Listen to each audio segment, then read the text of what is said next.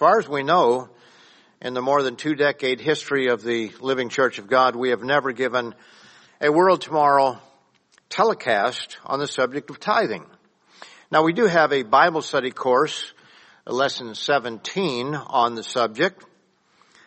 We also have a whiteboard on the subject titled Tithing, a Biblical Key to Financial Peace of Mind. But we do not have a telecast on the subject up until now. Now, the reason for this should be evident. All our materials are given away free of charge. And I might add, free of pressure. Because while some programs out there, some individuals, some nonprofits may give things out free of charge, they encourage you to give. And so I'm sure all of us have experienced times when we've walked into a grocery store and we're checking out and the person asks us, would you like to donate $1 to thus and such? And you feel, well, here's a person talking to me directly. Am I so chintzy that I don't want to donate $1? And so you feel pressured to do so. And we genuinely do not want people to feel pressured to donate. What we have is given free of charge. Christ said, freely you have received, freely give. And that's a principle that we genuinely live by. And I think all of us know that our program is different from all the others that are out there.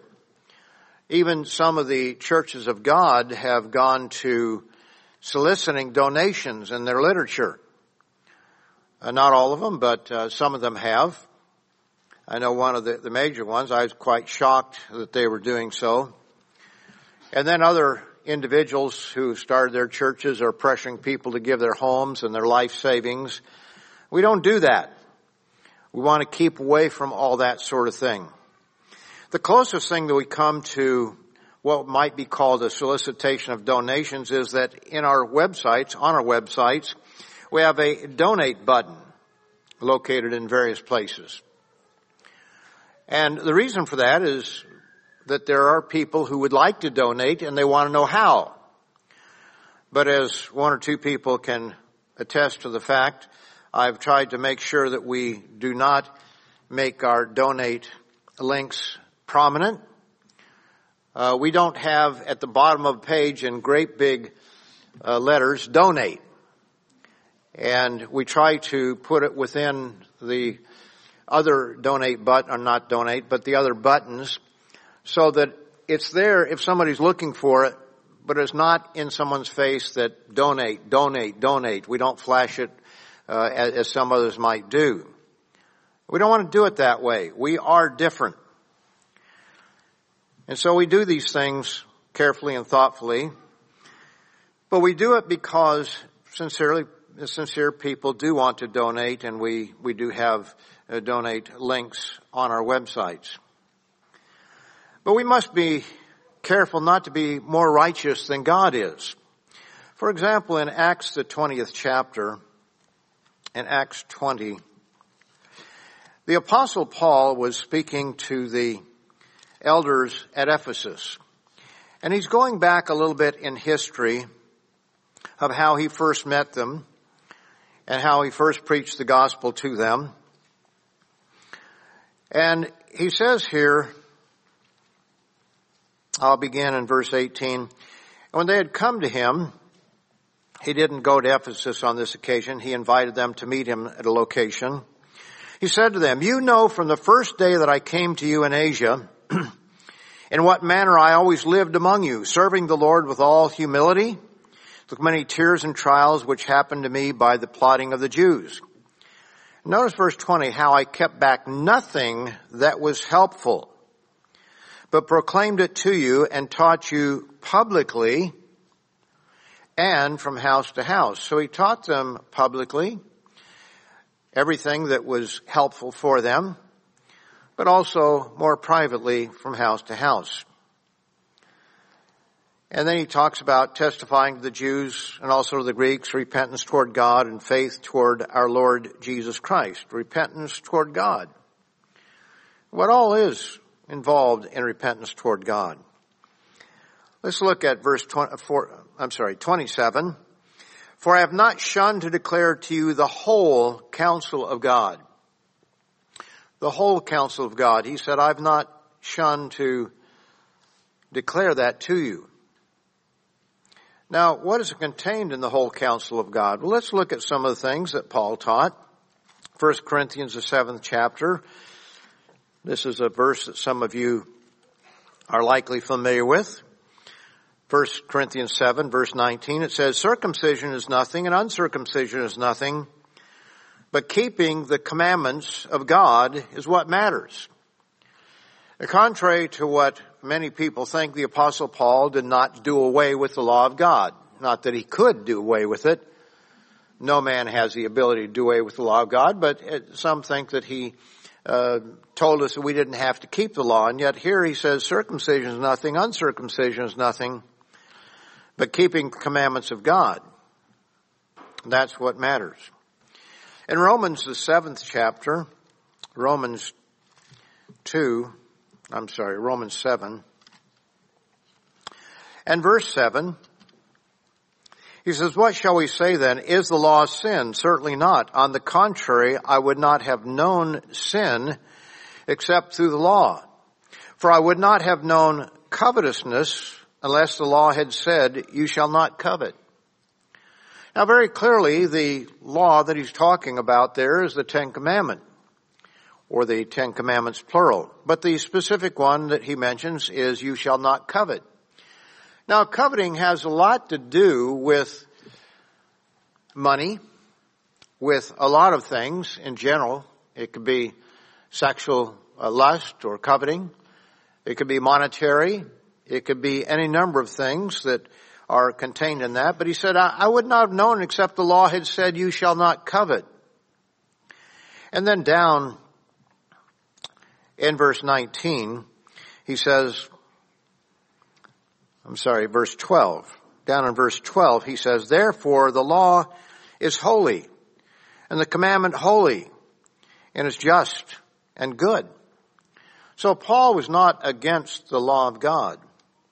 Now what is it that is contained in the law of God? Well, he mentions coveting, but let's go back to Exodus, the 20th chapter, where the Ten Commandments are given.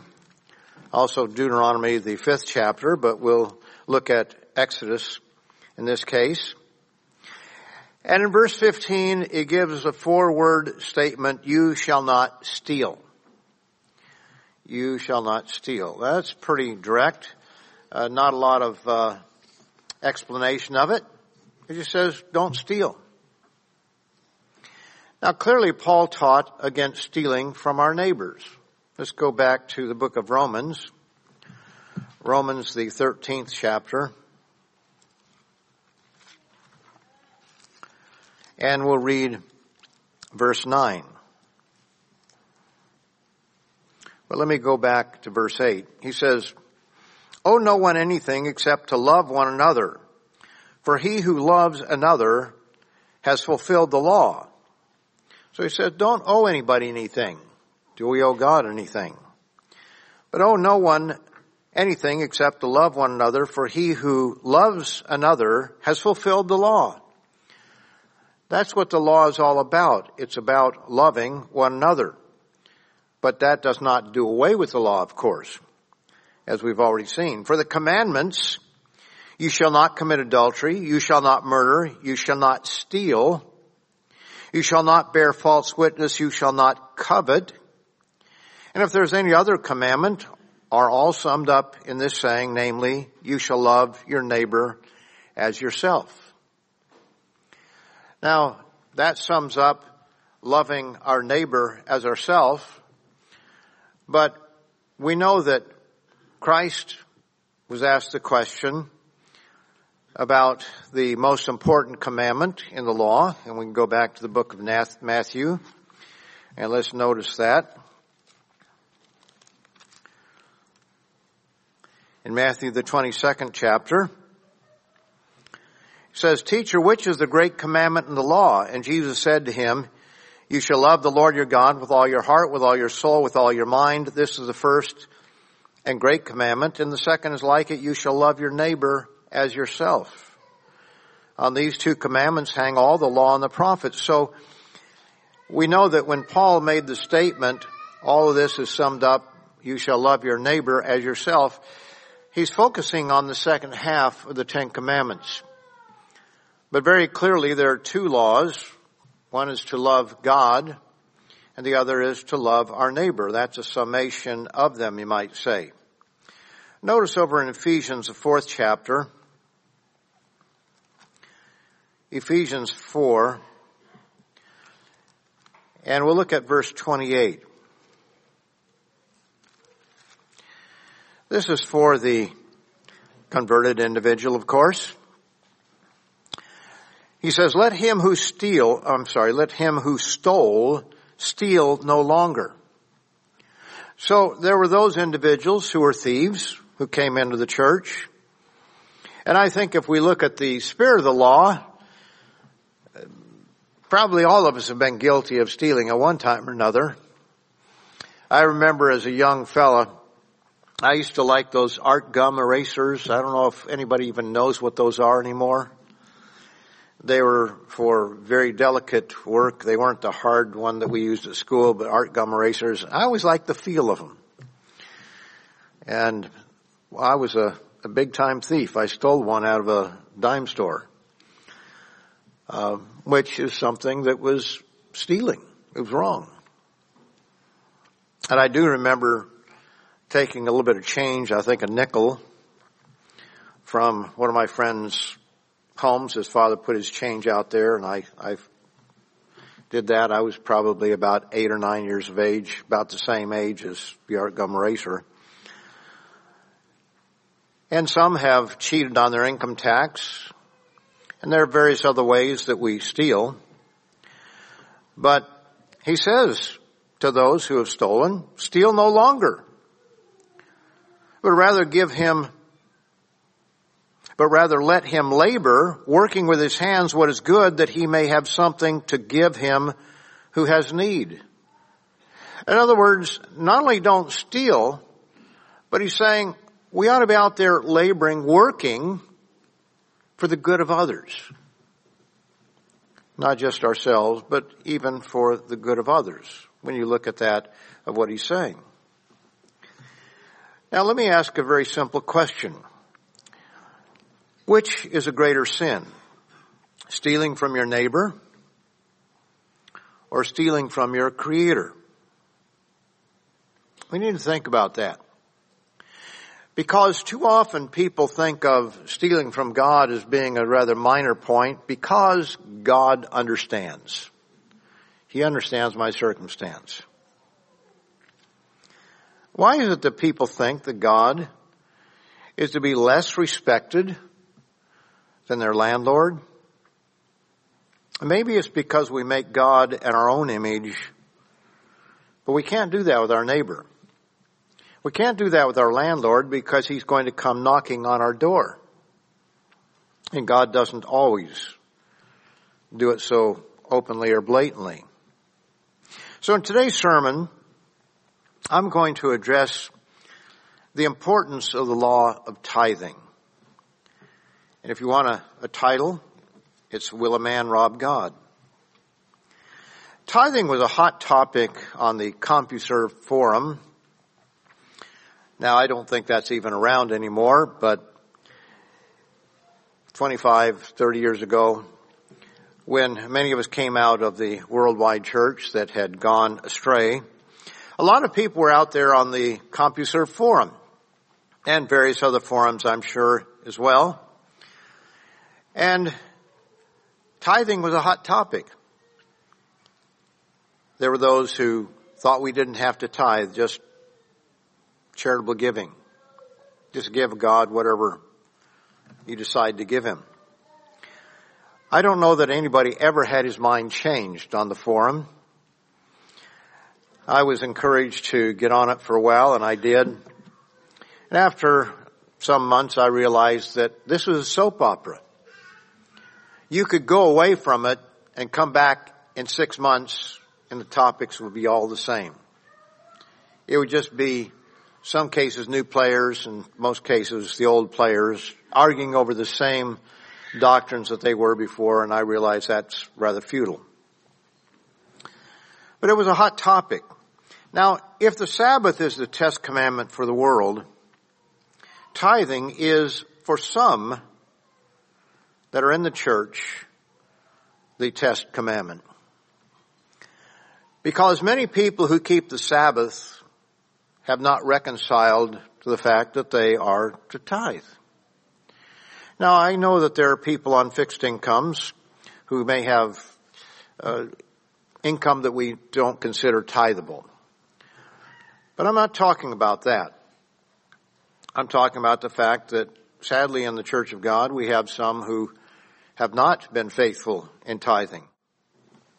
The book of Malachi is often used, and I find it rather humorous because there are so many ministries out there, so many religions out there who try to do away with everything in the Old Testament, but the one law that they turn to, of all the laws, is found in the book of Malachi. Well, let's turn over to Malachi for a few minutes, and let's look at some of the things here. I remember one individual on that CompuServe forum that said, well, Malachi was written for the priesthood. It was not written for the members. It was not written for the nation, but it was written for the priest. And so it had to do with the tithe of the Levites to the priests. That's how he reasoned around it. And he said, someone of your understanding should be able to figure that out. So I wrote back, Malachi 1 verse 1, the burden of the word of the Lord to Israel, by Malachi. It isn't just for the Levites and the priests, although they are mentioned prominently here. As we shall see, it's written to the nation as a whole. It's written to all of God's people. In the second chapter, we see, and I'm not going to read everything here, but what we see is that this was an argumentative, contrary, group of individuals, a nation that was contrary to God. They were cynical.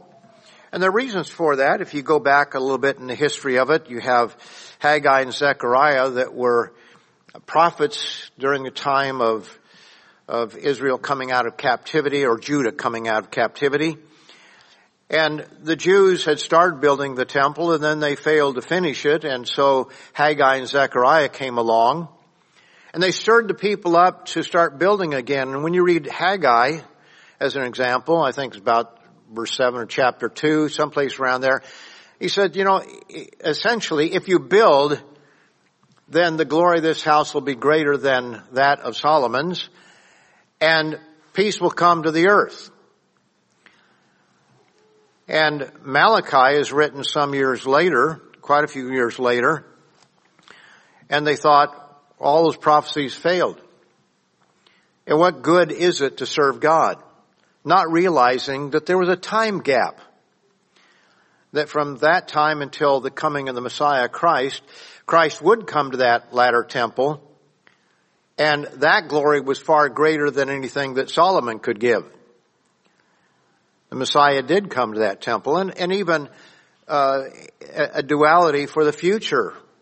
So it was something that the people didn't really understand. They just saw it as being, this is the way it is, and Haggai said, well, the glory of this house will be greater, but we don't see it. And so they were cynical. Time had gone by. All their problems hadn't been solved. And so they were argumentative and cynical. And so here we read in chapter 2 and verse 17, he says, you have wearied the Lord with your words.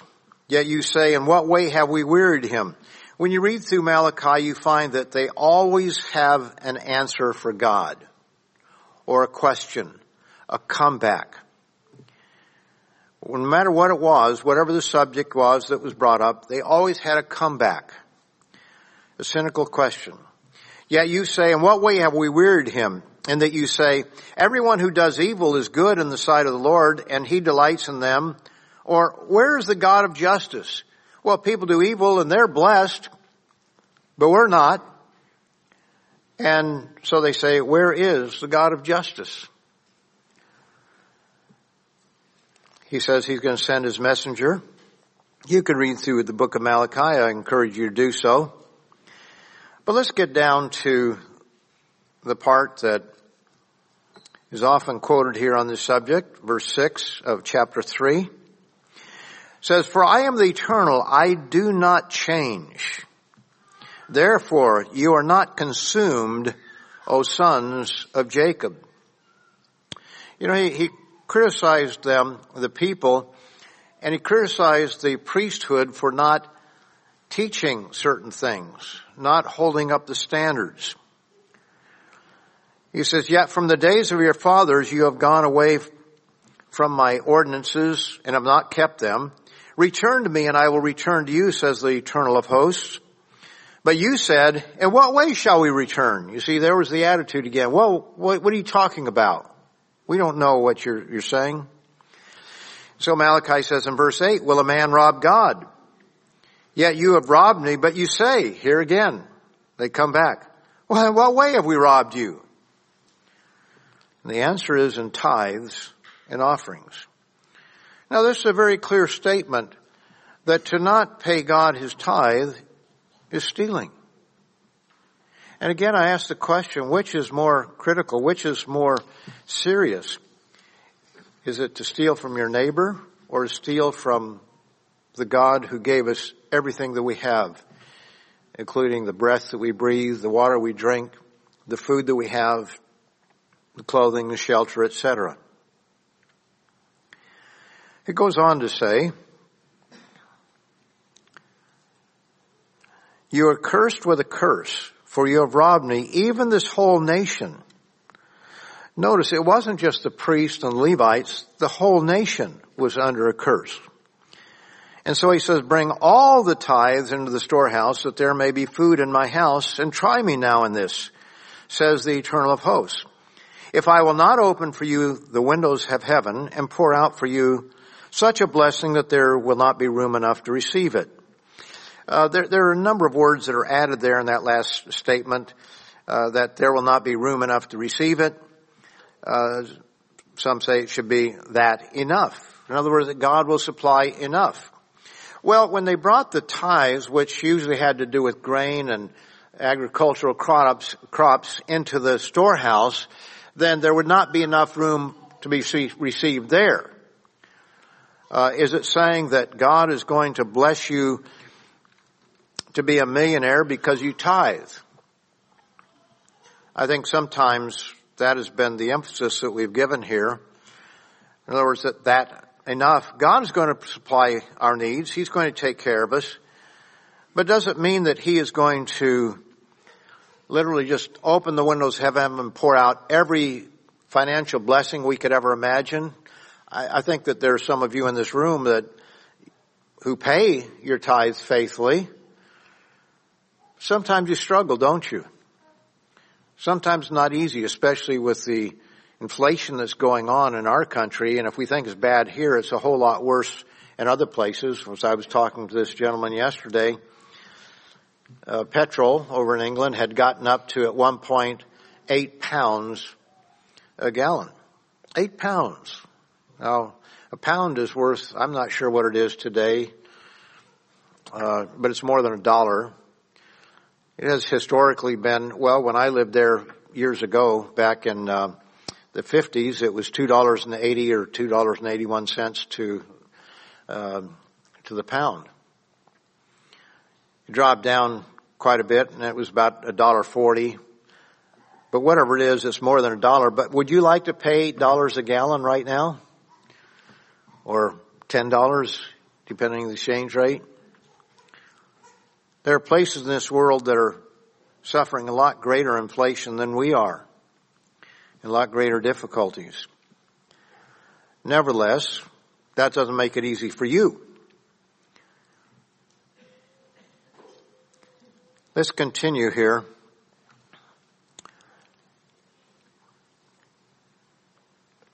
In verse 11, he says, I will rebuke the devourer for your sake. So there is a promise here that God is going to work things out for us. Rebuke the devourer for your sake. You give your tithes, the grain and so forth. He would rebuke the devourer, cut worms and different things like that, so that he will not destroy the fruit of your ground. Nor shall the vine fail to bear fruit for you in the field, says the Lord of hosts. And all nations will call you blessed, for you will be a delightful land, says the Lord of hosts. When we look at our land today, we are $32 trillion in debt. 31 to 32. I've seen both figures. I don't know what it is. But it's around $32 trillion. That has nothing to do with your personal debt. That's just the government debt, the federal debt. I'm not even sure if that includes state debt for many. But when we look at our world today, our nation here in the United States and other countries are not necessarily better off. The number might be higher here. But when you take federal and provincial, for example, in Canada or other places, the debt is still very, very high. And yet God says that He'll bless us if we are doing our part. But the whole nation will be called blessed from those who see what would happen. For you'll be a delightful land, but we haven't, as a nation, we haven't paid our tithes. Now I understand there are problems with that. Where do you pay them? I understand all that. But the fact of the matter is that our people in general, I say our people, our nations, not you, but our nations have little regard for God, little thankfulness, and little feeling of obligation to pay the rent on the land that they have.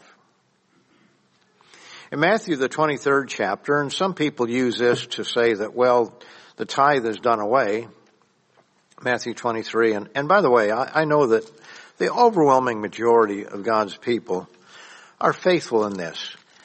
And it wasn't always easy, especially when God called you and you had several children and you were maxed out already. It wasn't always easy, but you worked through it. And God blessed you, and I don't know of any of you that are homeless. I think that it's been worked out. But it's not always easy. But here in the 23rd chapter of Matthew, it's easy to remember Matthew 23:23. He says, "Woe to you, scribes and Pharisees, hypocrites, for you pay tithe of mint and anise and cumin." We're talking about our leaves, mint leaves. Or anise and cumin, little tiny seeds. Not even big seeds, but very small seeds. And so they would separate out, they would count out every 10th seed, which could become very tedious, trying to figure all that out. And have neglected the weightier matters of the law, justice and mercy and faith. He says these, now it could be taken more than one way, but most people take it to mean these, justice, mercy, and faith, you ought to have done. In other words, you weren't practicing those things without leaving the others undone. So whichever way you want to read that, the point is that tithing is still important. But counting out every little tiny seed is not as important as justice and mercy and faith. And faith is very important there, as we shall see. So Jesus did not do away with tithing. In fact, what he is doing is endorsing tithing. But he's just saying that there are some things that are more important than the most meticulous of tithing. Not that we shouldn't do it, but maybe it's better just to weigh it out or to estimate in some cases generously than trying to figure out every 10th seed. We already saw in Matthew, the 22nd chapter, just for me on the opposite side of the page here, that Jesus was asked by a lawyer who was testing him, which is the great commandment of the law.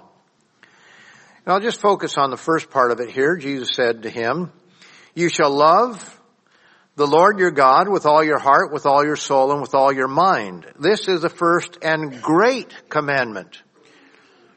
And then he mentions the second one, which is to love our neighbor as ourselves. Now, where did Jesus get this? If the Old Testament is done away with, why did he quote it there? Well, he quoted from Deuteronomy, the 5th chapter. I'll try that again. Jesus quoted from Deuteronomy, the 6th chapter and verse 5. And you can look at verse 37 and we'll see how accurately it's translated here. In Deuteronomy 6 verse 5 it says, "You shall love the Lord your God with all your heart, with all your soul, and with all your strength." So the original commandment says with all your strength. Jesus quoted as saying with all your mind. And I suppose you could debate what that means, but with all of our mind means with everything that is within us. And so that's the first and the great commandment. Let's go back to Deuteronomy, the 10th chapter, Deuteronomy 10.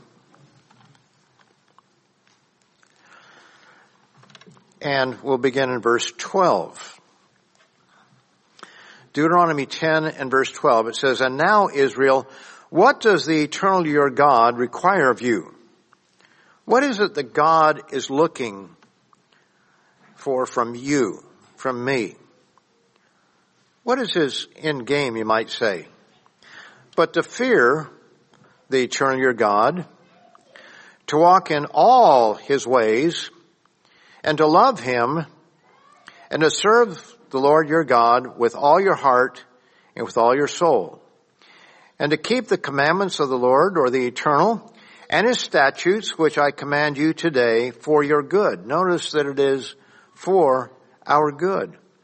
God gives us his laws not to punish us, not to make life hard on us, but for our good. Now, all of you who are parents can understand that. You make rules and laws within your home, not because you want to make life hard on your children, but because you love your children.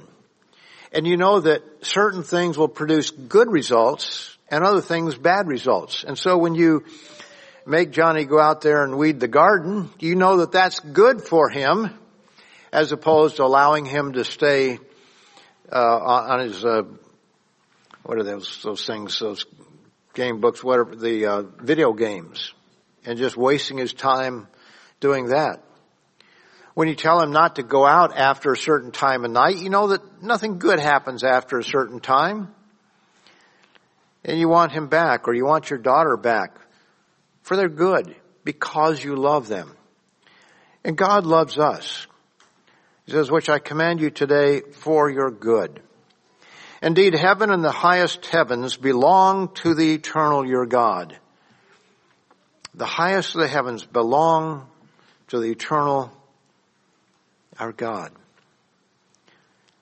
How often do you in prayer think about that? Think about the universe. We have this beautiful earth on which we live.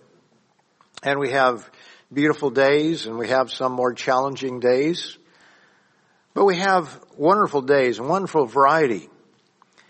And we have foods of all kinds. We have nuts and fruits and vegetables and meats that we can eat. We have all kinds of things on this earth. God supplies all these things for us. And he supplies food for the animals, the birds, and even the insects. They have their own kind of food.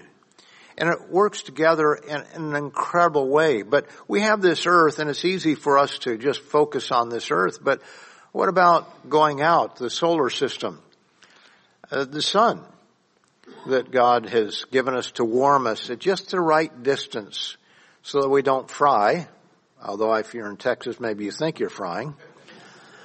I've never understood people like to sunbathe. You know, they get out on the beach and they get this suntan lotion and they put on their belly and their arms and everything like that and just sit out there and fry. I've never really understood that. But people do, they love it, and that's fine. If that's your thing, well then that's fine. But God gives us all of these things. And the moon is just the right distance from the earth. And it gives us tides that aren't too big or too small. He gives us all of these wonderful things. And then you start going out there to our galaxy and where we're placed in the galaxy so that we can see far off. If we were at the wrong place in the galaxy, we wouldn't be able to see into deep space. And then we find out that there are billions upon billions of galaxies with billions of stars in each one. And, 13, 14 light years, was it 1,000 light years away? Whatever it is, it's a long way. That's a long way out there. As fast as light can travel, was it 14 billion light years away? Something like that. I don't remember. You can look it up.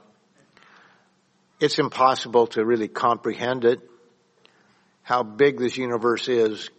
And God is looking down here and He's saying to us, I want to make you my sons and my daughters.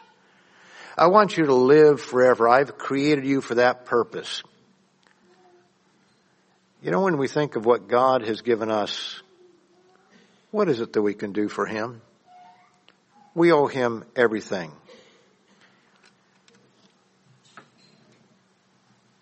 So we see these verses, these passages of Scripture. It says, indeed, the heaven and the highest of heavens belong to the eternal your God, also the earth with all that is in it. In Deuteronomy 30 and verse 6, Deuteronomy 30 and verse 6, it says, the eternal your God will circumcise your heart and the heart of your descendants to love the eternal your God with all your heart and with all your soul, that you may live. So God is circumcising our heart. He's changing the way that we think in this life. It's Deuteronomy 30 verse 6. He's going to circumcise our heart. Change us. You can read over in Ezekiel, the 11th chapter, Ezekiel 11, what He does by circumcising our heart.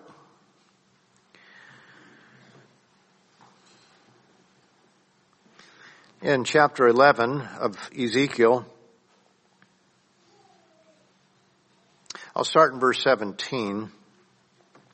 He says, therefore say, thus says the Lord God, I will gather you from the peoples, assemble you from the countries where you have been scattered, and I will give you the land of Israel. This is talk about coming back from captivity.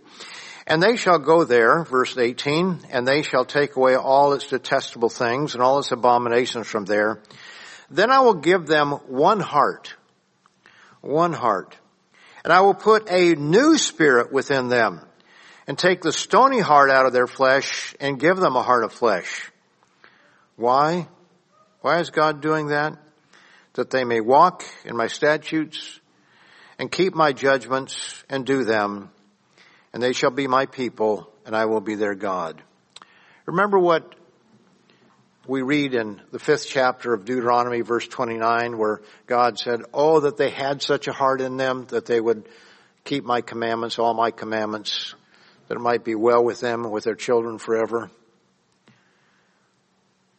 God is going to give our peoples a new heart. But God is giving you and me a new heart today if we are truly allowing Him to circumcise our hearts, so to speak, to change us, to simply obey, whether we understand it or whether we, have a hard time doing something. When you look at all the laws of God, there are times when all of the laws of God may be difficult to keep.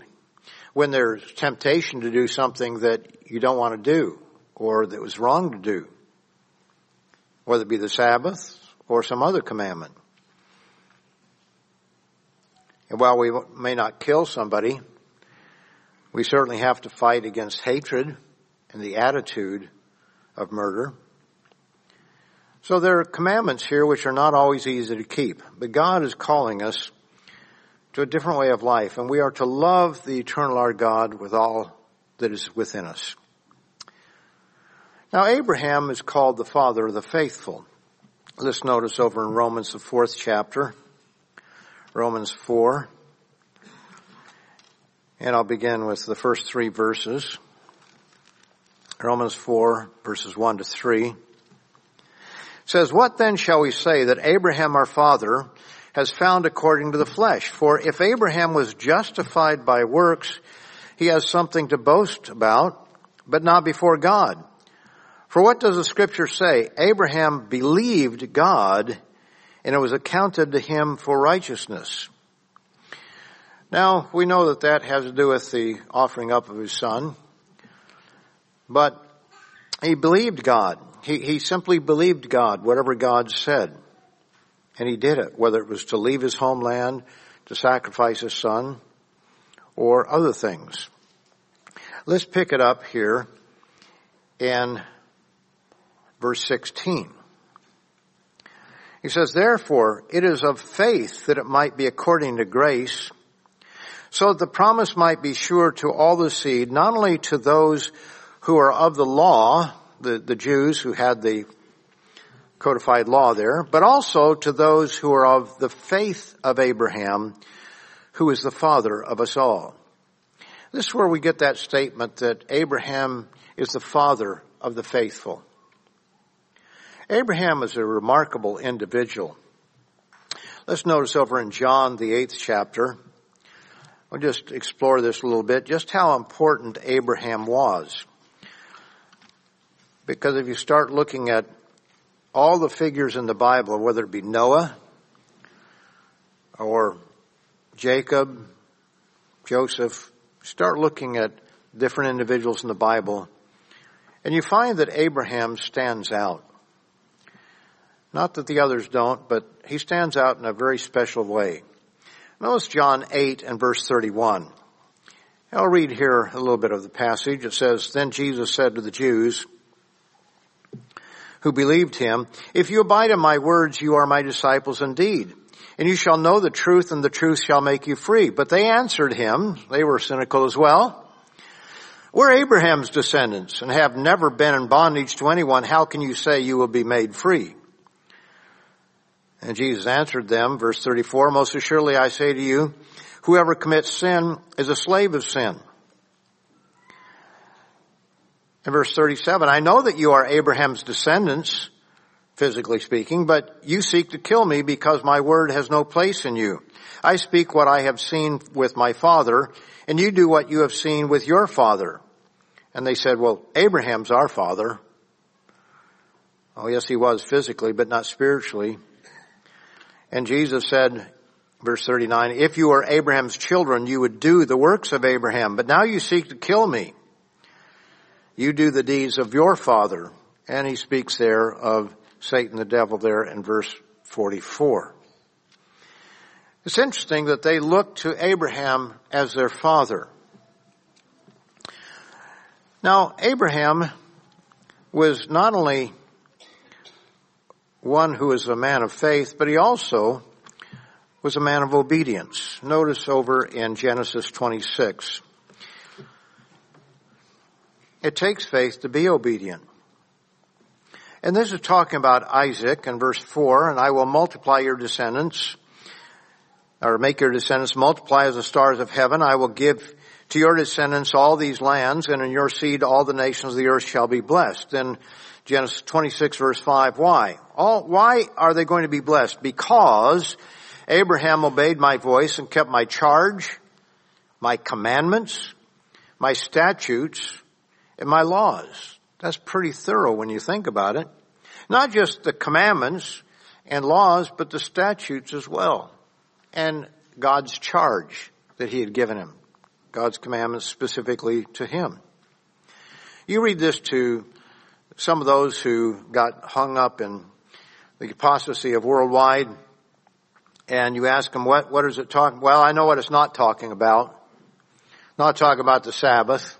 Well, wait a minute. Second chapter mentions the Sabbath. Not talking about the laws of clean, unclean. Well, wait a minute. You have Noah was to take clean animals by a certain number and unclean by a certain number. And we have the law of tithing. but it's not that. So you begin to wonder, well, what laws are they that he's talking about here? When you think about it. Let's notice over in Genesis, the 14th chapter, this very famous account that I'm sure you've heard many times. But Genesis 14 and verse 14, Abram heard that his brother was taken captive, or actually his nephew, and he armed his 318 soldiers as servants that were born in his house, and he went to pursue these individuals as far as Dan. This is because this group of kings came in and they took the people of Sodom and various other places there, took them captive. And so after the battle, after Abraham had rescued Lot and all the people of those cities, it says in verse 18, then Melchizedek, king of Salem, brought out bread and wine. He was the priest of God Most High. Now, we don't know much about this Melchizedek, at least at this point, but it says he blessed him and said, blessed be Abram of God Most High, possessor of heaven and earth. He's not talking about Abram being possessor of heaven and earth. He's talking about God Most High is the possessor of heaven and earth. And blessed be God Most High, who has delivered your enemies into your hand. And he, that is Abram, gave him a tithe of all. A tithe of all. Interesting there. Some say that, well, we only have to pay tithe on agricultural goods, but if you read the rest here, you can see that it involves more than that. I won't take time for more of that. But let's think about Abram. Let's go over to Hebrews, the 7th chapter. Because here is the father of the faithful, and this is the first place that we ever read about tithes in Scripture. And yet, Abram knew something about tithing, and he gave to Melchizedek a tithe of all. Let's read the first few verses. Verse 1 of Hebrews 7. For this Melchizedek, king of Salem. The focus here is on Melchizedek. This chapter and other chapters here. The focus is on this Melchizedek, king of Salem. Salem means peace. Priest of the Most High God, who met Abram returning from the slaughter of the kings and blessed him, to whom also Abraham gave a tenth of all, first being translated king of righteousness, and then also king of Salem, meaning king of peace. Notice further, verse 3, without father, without mother, without genealogy, having neither beginning of days nor end of life, but made like the Son of God. Notice, made like the Son of God, remains a priest continually. Now consider how great this man was, to whom even the patriarch Abraham gave a tenth of the spoils. People have all kinds of ideas about who Melchizedek was, but I think it should be obvious. He's the king of righteousness, the king of peace. He has no father, no mother, without genealogy. There are people who try to reason around that and say that this was what Seth, I think it was, or various other ones. How great was Abraham? The word Abram is used in Scripture 61 times. When his name was changed to Abraham, it was used another 251 times in Scripture, and some of those are in genealogies, but most of them are not. And when you combine Abram and Abraham, we find 312 times in Scripture. Now I know that just numbers like that are not always meaningful, but sometimes they are meaningful. And when you have a man's name used 312 times, that's significant. And here is a very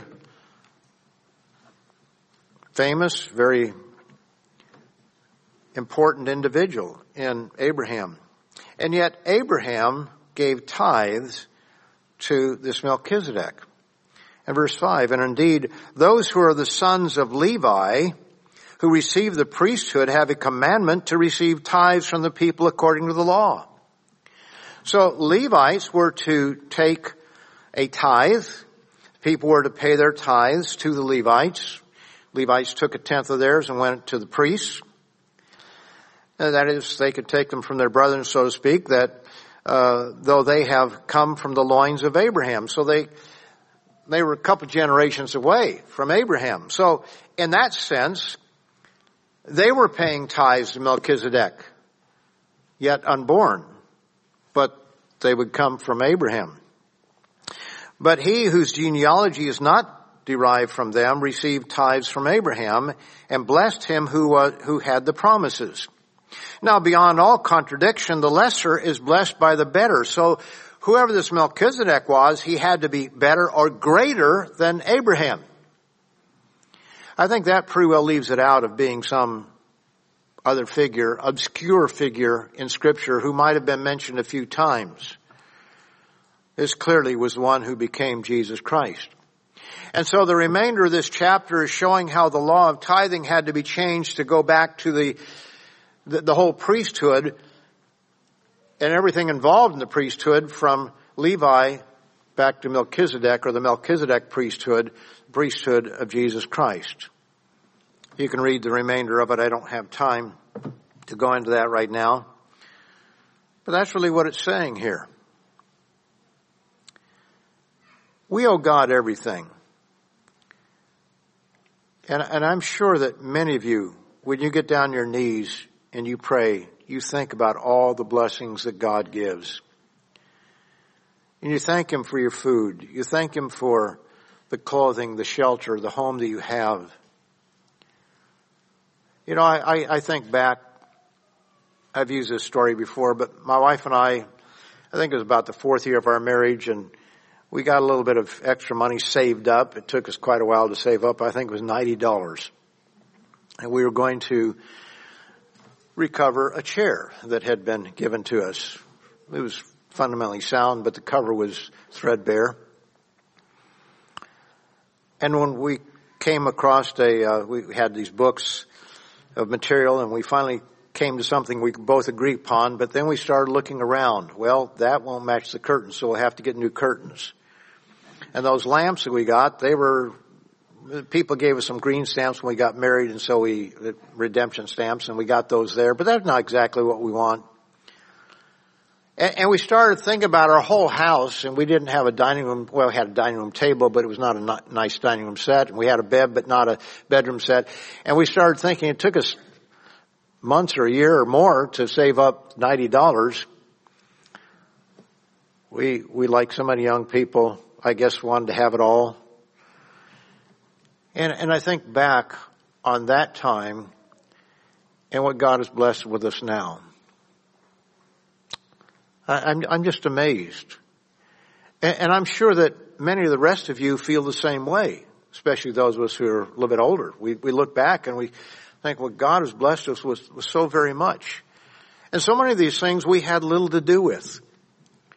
You know, inheritances, selling a house when the market is way high, and buying into an area where it's depressed.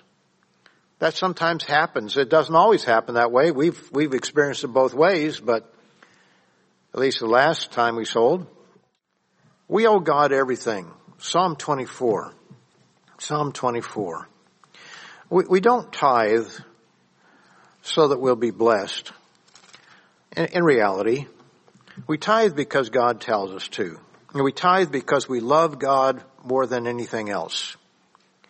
In Psalm 24, verse 1, it says, "The earth is the Lord's," or the Eternal's, "and all its fullness. The world and those who dwell therein." That belongs to God. Everything that we have belongs to God. Psalm 50. Psalm 50. And verse 10.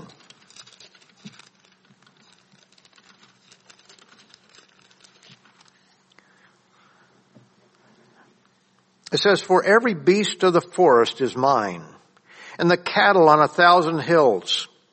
I know all the birds of the mountains, and the wild beasts of the field are mine."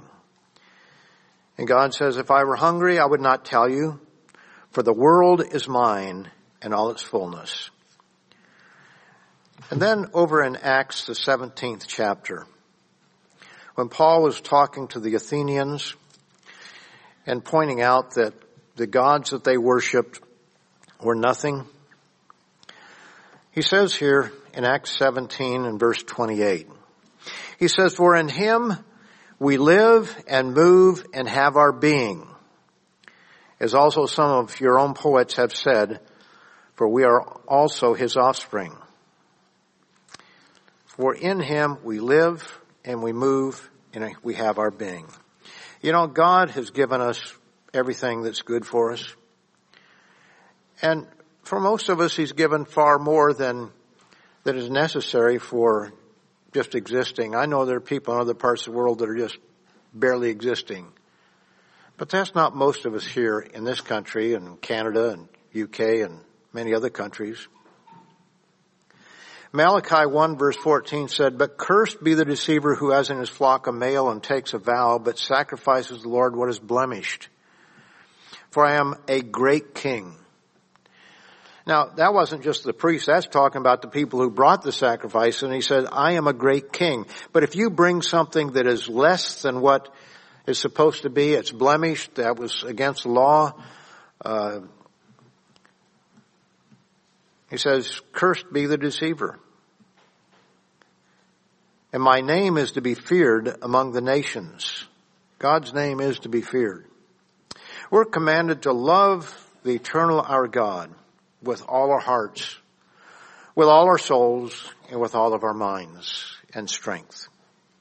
And one way that we show our love to God is by putting him first and paying him a reasonable 10% for our food, shelter, clothing, the breath that we breathe, the water we drink, and all that we have in this life. So let us be respectful and thankful for what we've been given by the one who has given us everything. And I know that most of you do that. I understand that. And not only has he given us everything, but he's the one who offers us life forevermore.